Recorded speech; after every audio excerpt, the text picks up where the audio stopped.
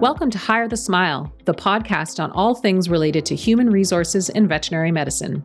Join me, Katie Ardeline, and my colleague Mike Pownell as we discuss how to support and take care of the people who are instrumental in making your business a success.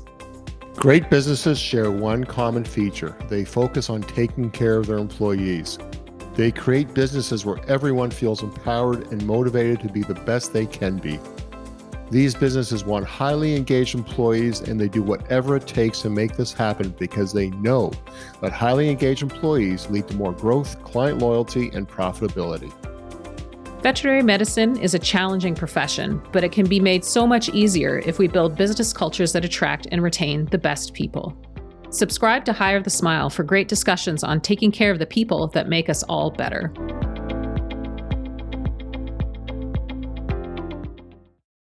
Hi, and welcome to Hire the Smile, the HR podcast from Oculus Insights about all things human resources in the veterinary profession. And as always, I am joined by Katie Ardeline. Hi, Katie. How are you? Michael, I'm doing well, thanks. How are you? I am doing fantastic, actually. Oh, glorious. I'm just sort of previewing when we get to our win and fails. When I get to my win, you'll understand why I'm doing well. Okay. So yeah, I have nothing to complain about. For once. You can talk about the weather, but you know what? I'd rather talk about subject for this one is we meet with a lot of our clients, and you just have to look around the vet field and everybody is short-staffed. I mean, you try to hire a vet. I mean, there's probably 50 practices looking for a vet for every vet that's available. Staff are leaving practices, and we talked a little bit about that, of why in the last podcast. Yet at the same time, demand for vet services, even as we're coming out of COVID, remains really high. Mm-hmm. So what can a practice do to keep their team in place amidst all this pressure?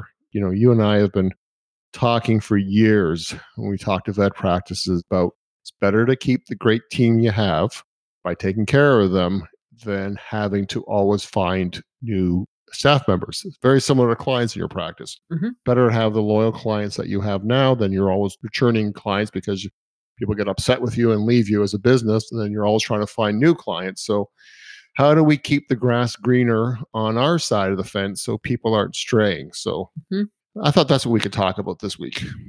Let's do it.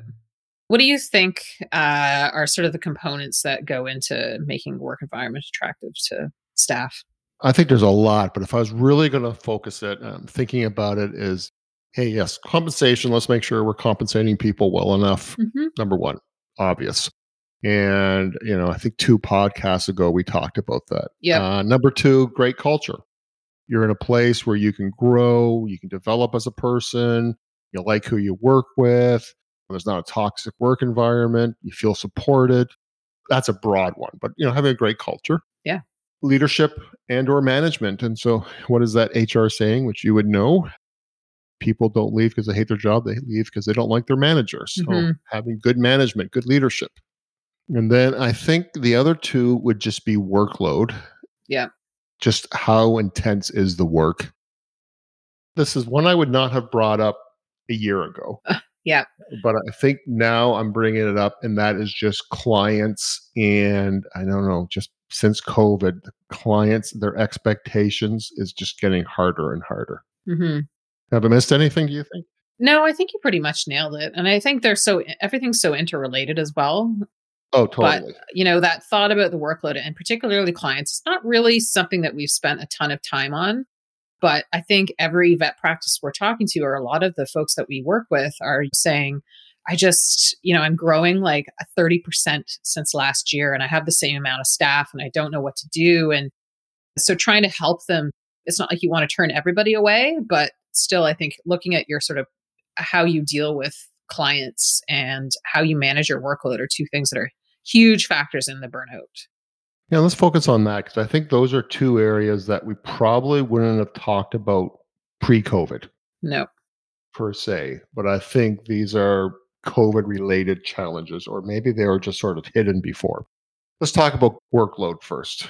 Okay. And so, as we said, every vet practice that you talk to is just, we're busy as all heck.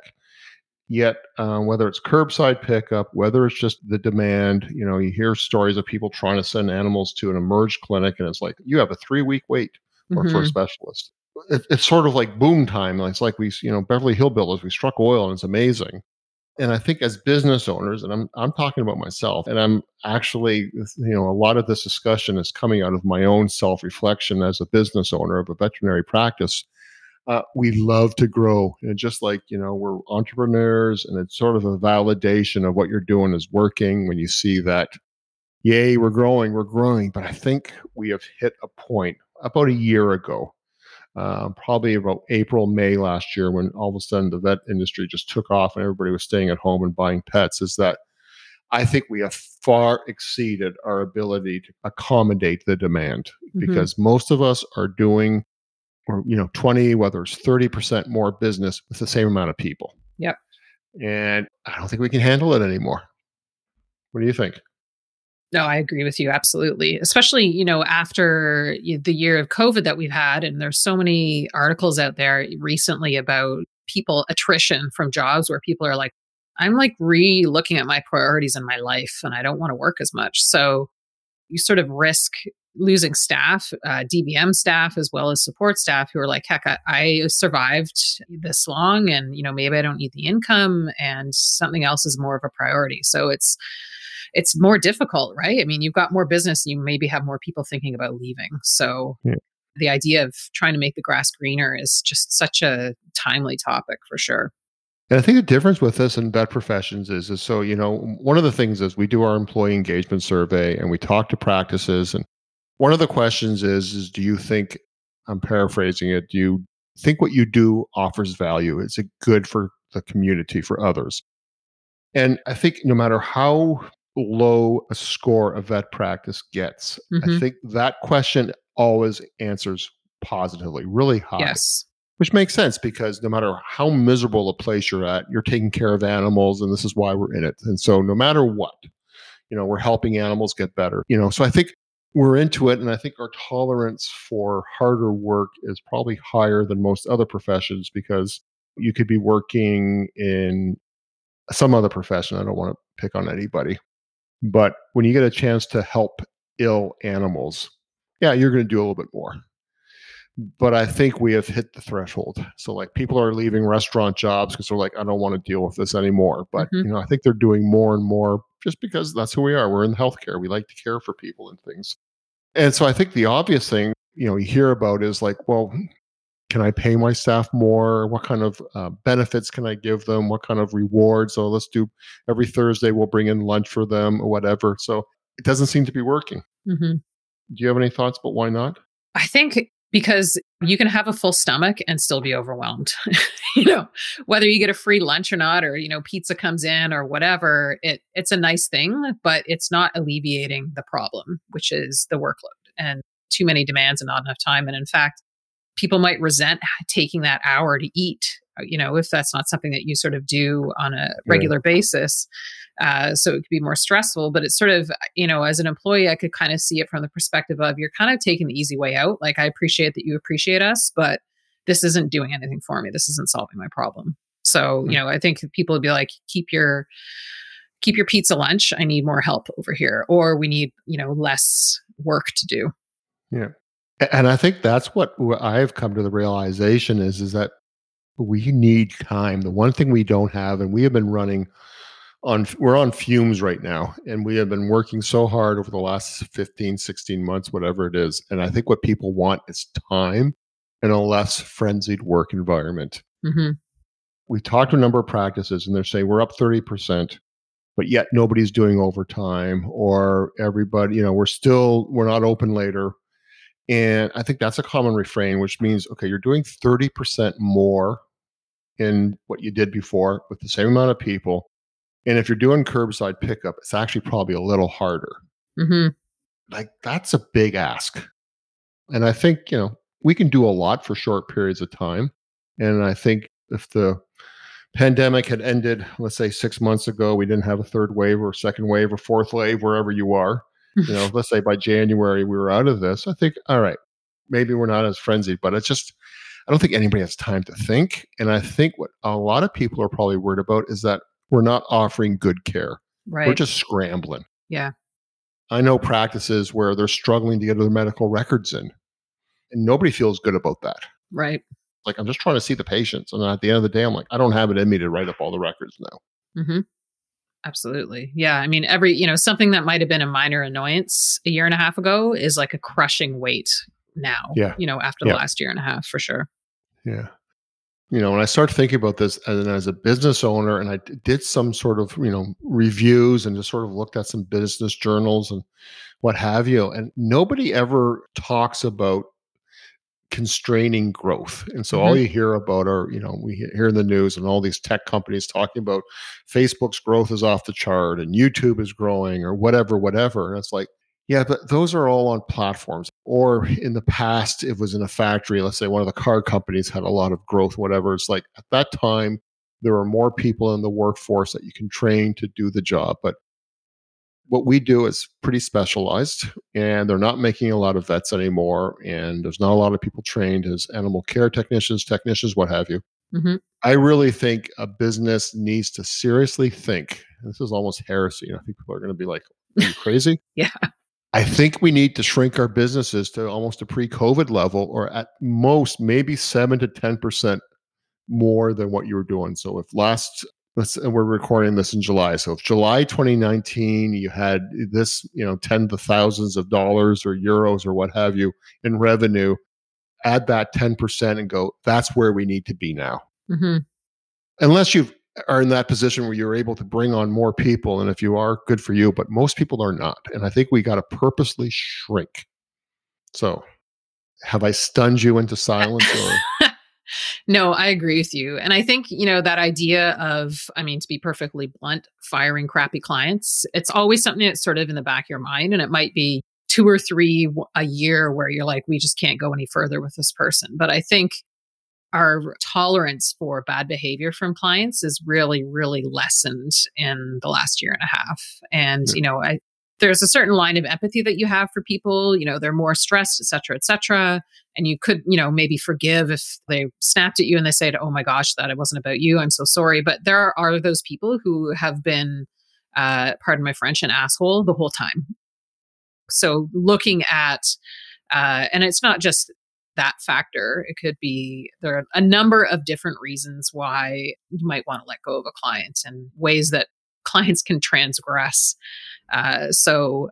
But Katie, before we get to the getting rid of clients, I think one of the things I just want to finish on this section though Sure. is that I know when I talk to people, they're like, "Well, this vet practice closed in the area," or Mm-hmm. people are calling up, and I just, the demand is high, and I think what we need to is that's not our problem as vet practices. Just Yeah. because the demand is there doesn't mean we need to partake in it.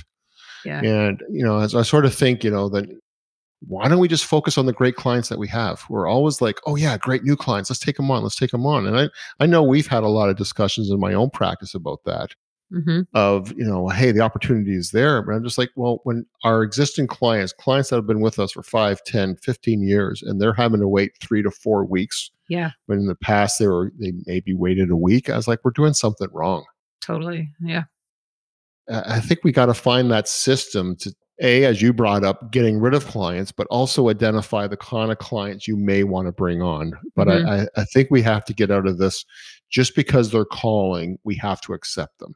Yeah. And I think we can say, no, we're not taking on new clients, or we're busy, or we'll put you on a waiting list or something. Because Yeah. And I think this is kind of one of those areas where we're stepping into self-care, employee care, where for so long it's been like take anybody, and like we were talking about before, we just want to help as vet professionals, as a DVMs or a support staff, we really want to help. So to turn somebody down who needs us, it's excruciating, but Mhm.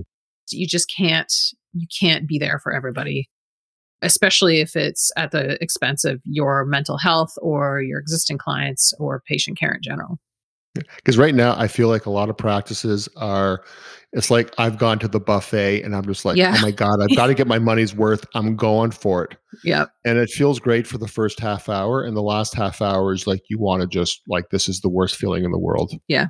Absolutely. That's a really good way of thinking about it. Yeah, a lot of regrets. Yeah.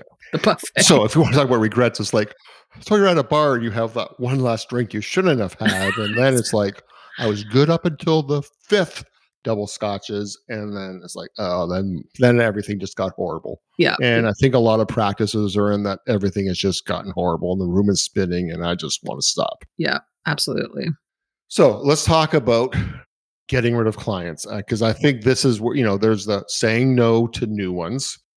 And we'll talk about a system of acquiring the right kind of new ones for you. But I think a lot of it is there's a lot of trashy clients, and what an opportunity to say, yeah, we don't need you anymore. You're somebody else's problem. So talk to us about that. So we didn't actually have a ton of articles for this week because we thought we could just talk forever just among ourselves. But one that I did pull out, it's called The Customer is Not Always Right. Here are 5 reasons why. It's out of Forbes. It's by a guy called Kumar Arora. And I thought it was interesting. It sort of sparked, got my wheels turning a little bit about how this is applicable to the vet industry for some of them. But I thought it was kind of a nice overview. And in general, that adage, the customer is always right. We know that's been around forever. Definitely, when I first started working in like food service when I was 14, you pretty much did what they told you to do and you just took whatever they gave you and that's the end of it.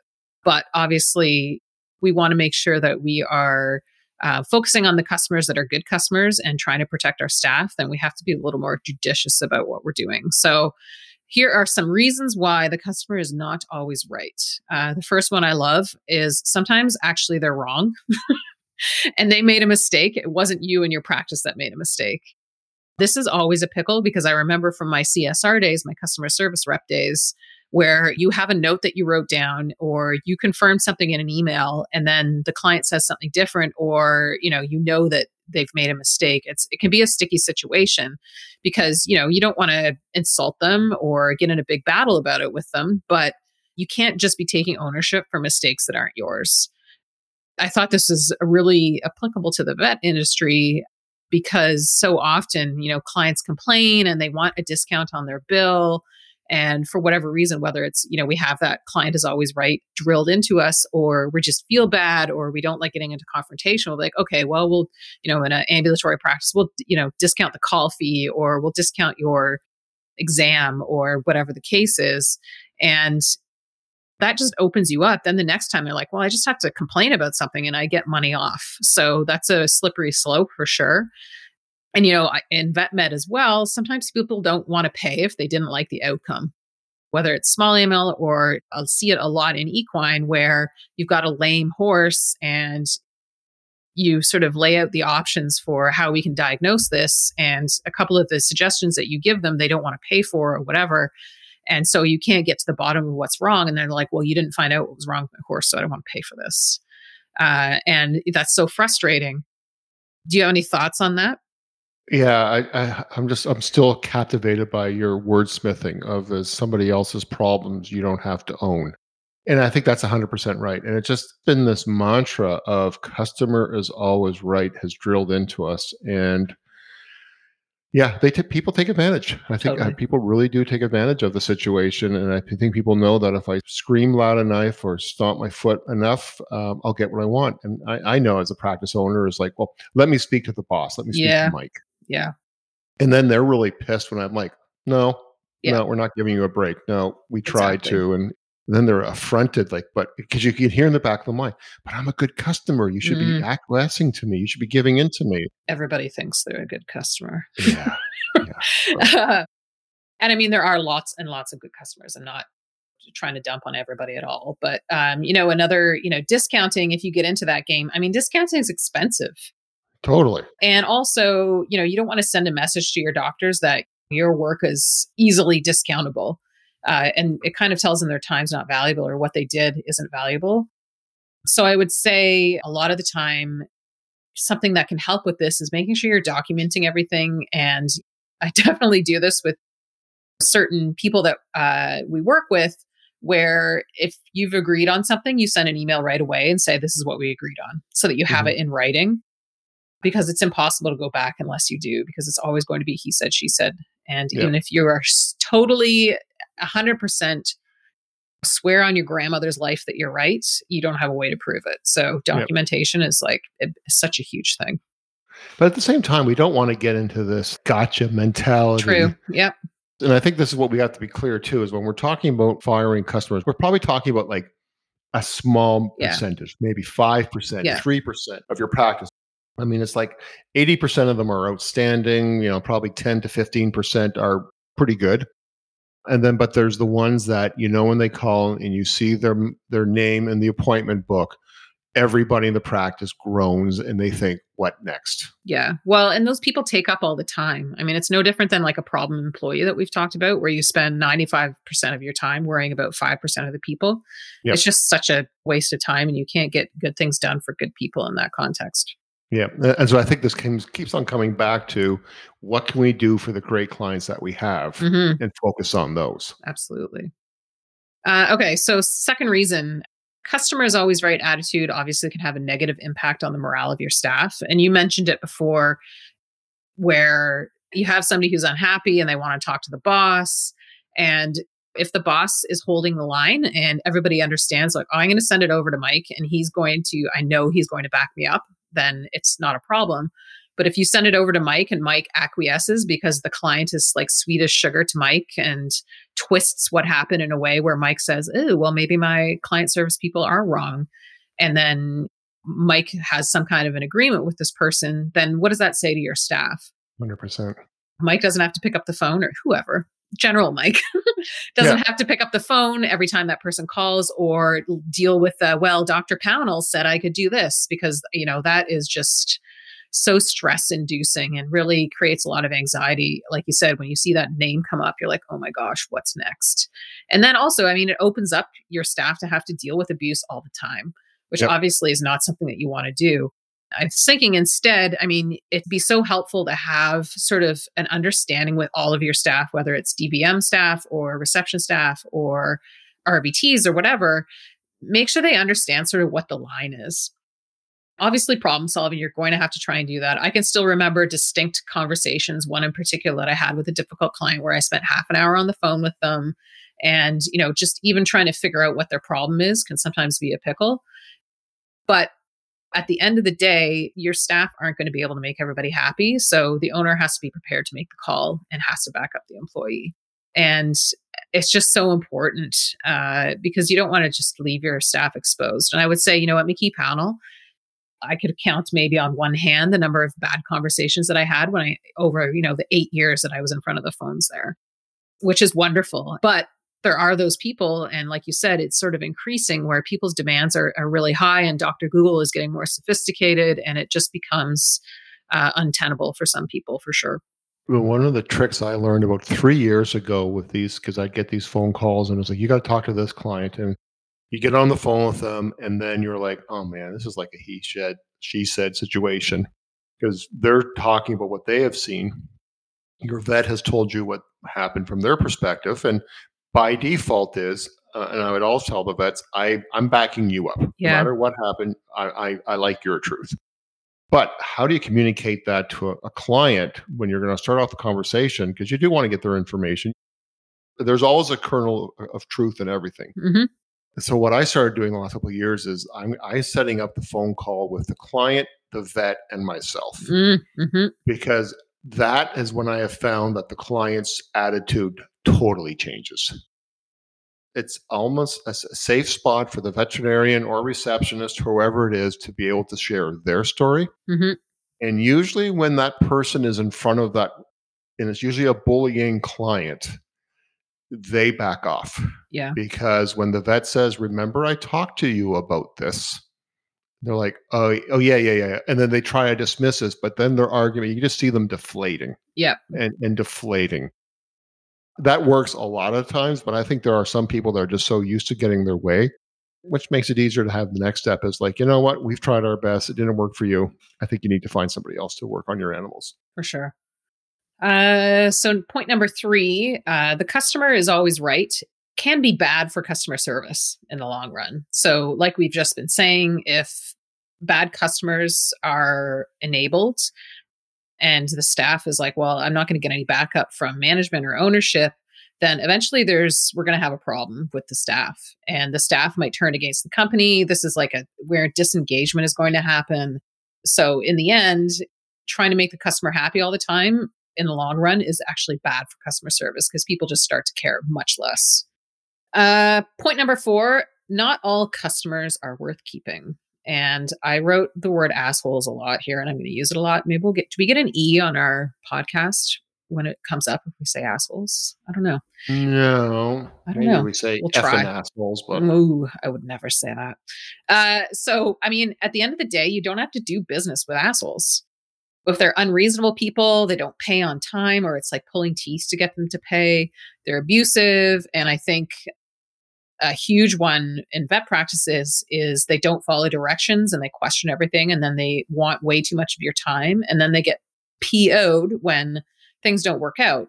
And then they go to the internet and they're whipping everybody up, and then we don't have a mechanism to go back and say, any kind of response. It's frustrating. And God forbid somebody gets the cell phone number of a veterinarian, then it's game over. You can make the choice to not do business with these people. Time and resources are really valuable. Like we said before, you should be spending your time on good clients and figuring out how to help them and try and do things better for them, not for bad clients. It's just not worth it. You're not going to get anything out of it. And then he talks about this Pareto principle, and where it talks about, I went down a whole rabbit hole about this.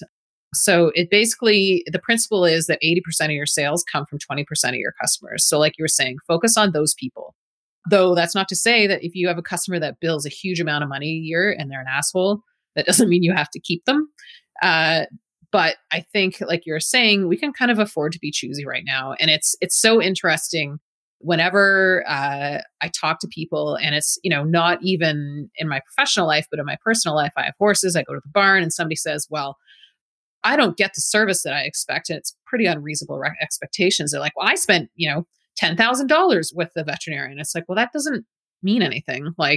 And that's maybe, especially in equine practice, that's not a lot of money over a year. So, that sort of argument, everybody should feel like they're the most important client, but it should be coming from the practice. It shouldn't be something that's spawned in their own heads. So making sure that you are really, don't give people too many chances, I guess, because they've already shown you who they are. And people generally are not going to change. So something to think about. I mean, this goes back to university and high school dating. People are who they are. Yeah, so true. Yeah. And then the last one is pretty simple, and we sort of brushed on it earlier. It's impossible to satisfy everyone. And thinking you can is a fool's errand. We might not be the practice for everybody, and we definitely are not the practice for everybody. And that's okay. We just might not jive. Like, people might have different expectations. There's maybe somebody had an excellent experience with their really customer service based sort of hand-holding type practice, and they move somewhere and that's different. And they're like, oh my gosh, I don't even have notes in my invoice or whatever. You can't satisfy absolutely every person. And, some people don't like hand-holding, and they just want to be in and out. They want to pay their bill and be done. And so we don't have to be everything for everybody, and we really shouldn't. I guess what we have to then is sort of develop a framework of how we identify these clients, how we tell them that we're not going to be the vets for them. And then I think also, how do we determine what are good clients? And this reminds me so much of, in one of our past podcasts, we talked about how do you hire the right staff member? How do you know they're the right fit for you? Mm-hmm. And I think it's the exact same thing. This is something that we're working on in my own practice right now, just to address this issue. So sort of like our client code of conduct or a preferred client type of framework. I mean, this is a high level view of it, but I think as a practice, ideally you sort of have a strategy, you know the kind of clients that you want. And I think what we need to do, and what we have done, is we've asked our veterinarians, we've asked our receptionists, people that are primarily client facing, to ask them, what are the attributes of a great client? And they all came back to me, and it was really comforting to know that pretty well every one of them said the same thing. Different words, same thing. Mm-hmm. And it really came back to the kind of practice we are, our values, our purpose, and it's really shared in the clients we want in terms of we want respectful clients. We want clients that we want to be part of the solution, clients that want to be educated. And that's the kind of clients that work for us. So it was really nice to see that. Okay, here are the 5 attributes of a great client, let's say. All right, can we identify specific clients that don't meet these attributes and why? Mm-hmm. And so, yes, we have a list of about 10 to 15 clients over our 3 practices that sort of have that list. Now we're in the process of, okay, are these just such a mismatch from day one that there's just no hope for them and we've got to find a way to just say goodbye to them? Or has there been something in what we have done that we haven't really communicated what our expectations are? Do some of them, can they do a second chance? Or are there ways of working with them? And what we're basically going to do for the ones that the relationship is not healthy and never will be. They are who they are. We are who we are. And instead of us bending and pretzeling ourselves to accommodate them and never making them happy, I will have a discussion with them and just say, we're asking you to find another vet. We're going to give you 2 weeks warning. We just find our demands are so high for our practice that we're really going to focus on the clients that really appreciate the relationship and the value of what we offer them. Mm-hmm. And I know some of them are going to say, oh, we're going to value you. We value you. You're amazing. And it's just like, I don't think that's true because I've been on the phone with you too often in the past, or you've called into the office too often that obviously we're not doing the job that you want. And that's fine. There are other vets in the area, and I'm sure you'll find one that does. And again, it's coming down to saying no. And then I think what we're working on identifying is almost, I don't know if the word code of conduct is the right word, because it sort of seems very like you're reprimanding something. But it's sort of like a paragraph. And that really is all it is a paragraph that explains to clients, this is how we work. And in return, this is how we want our clients to interact with us. And I don't want to put this into like, we're up tall and, all mighty mighty and, dictating. I just think let's be upfront. What we're looking for is clients that want to be educated, want to be involved in decision making, understand that, yes, we understand that there often is financial limitations, but still we want people that want to do the best for their animal. And we want to work with you in a respectful manner. I'm sort of working on the wordsmithing of that right now. Mm-hmm. We're going to put that on our veterinary service agreement. So whenever we have a new client, there are things they need to check off and information that we need. And this will be at the very top. And what we're hoping to do is to be able to have clients that can read that and go, maybe this is not the vet for me.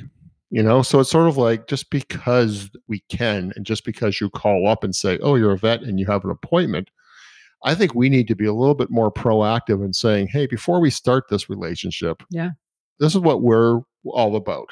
Mm-hmm. First of all, it's all about your animal, your pet, your horse. And this is how we act. This is what we're all about. And if somebody does spend that, and I think if they're being honest with themselves, they're probably going to go, oh, that's not what I want. I want a vet practice where I can go in and just get the bare minimum.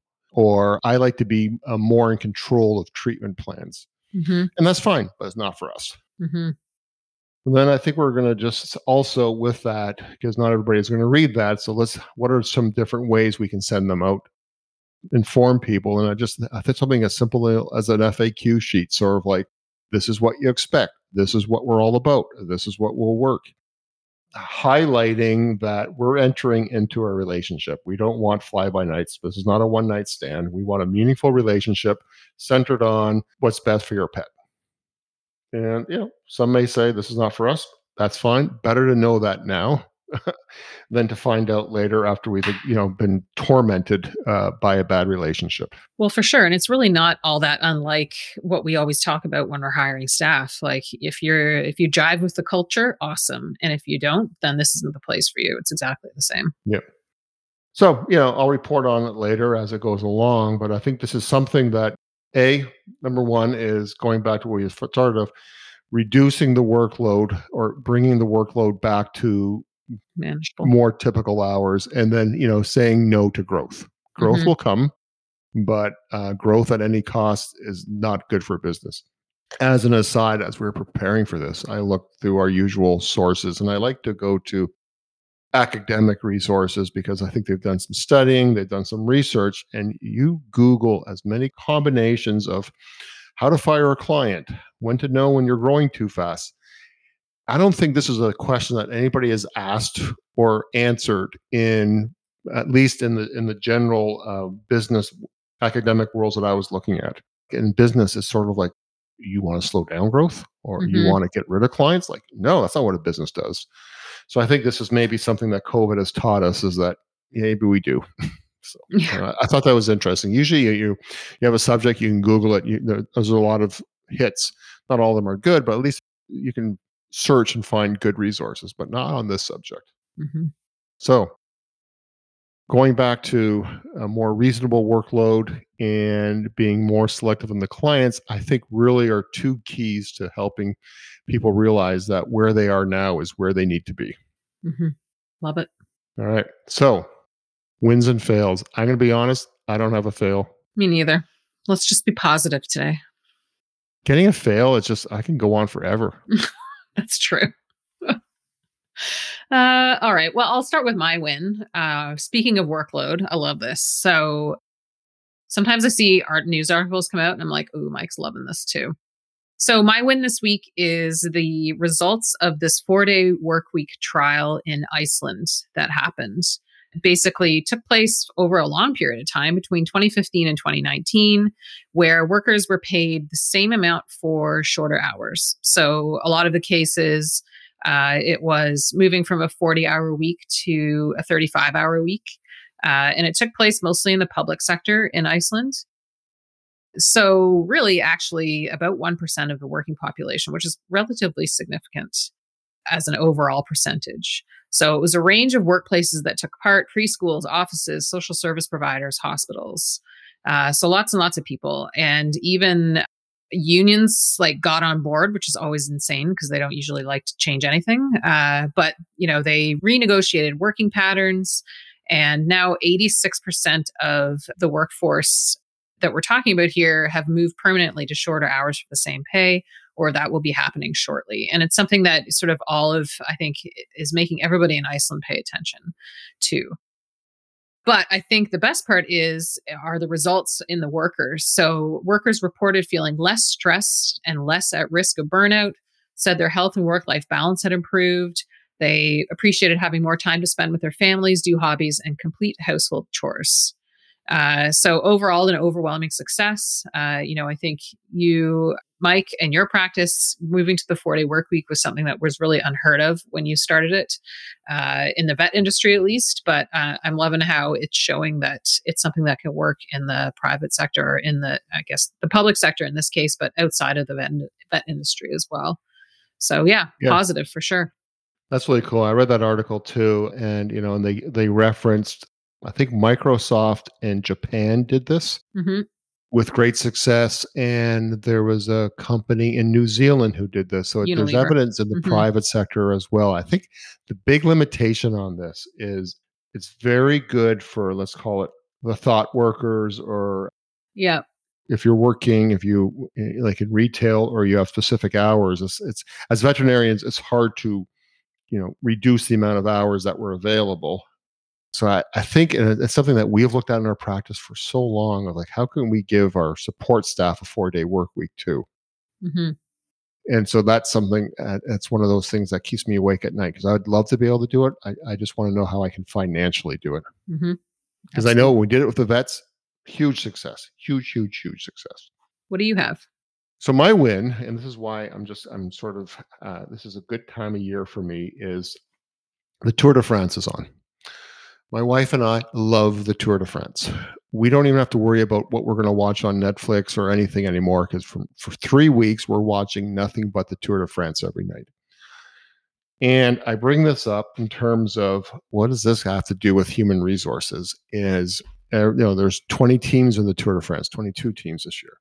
The teamwork that goes on is amazing. So when you really start to study this, And I don't know why we got into it. I mean, I don't even ride a bike outside. Like, I'm a Peloton warrior. I'm on the bike that goes nowhere. I just find the intricacies, the techniques, the strategies, how the teams work together, how people work so well together, the stories, the drama. I think they're the hardest working athletes in the world. To do what they do over 3 weeks is just astronomical.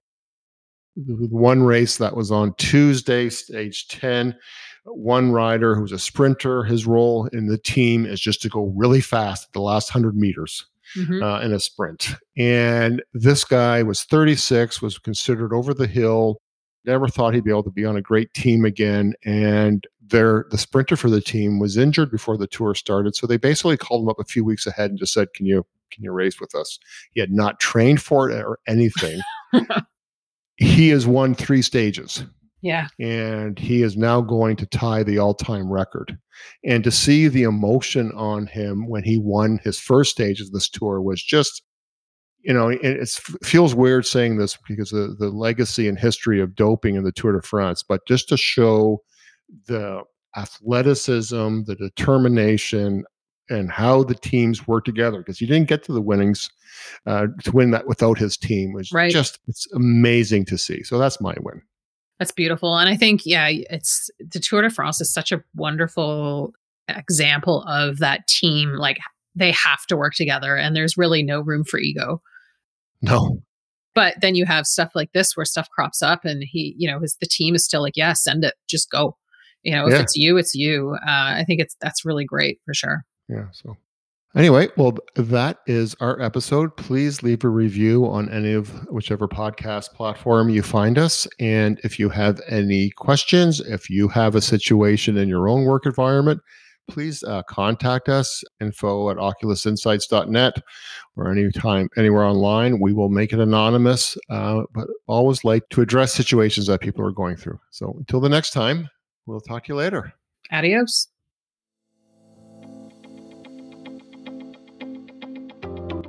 Thank you for listening to Hire the Smile, brought to you by Oculus Insights. Our goal at Oculus is to support veterinary businesses around the world by helping you clear your path to success. This episode was produced and edited by Heather McPherson. Special thanks to Alyssa Rubenstein for doing the amazing marketing that she does for Oculus. You can see what we are up to by checking us out on Facebook, Instagram, and LinkedIn, and our website, oculusinsights.net. If you think you could use a business advisor or performance coach, go to advicebyoculus.com. See you next time.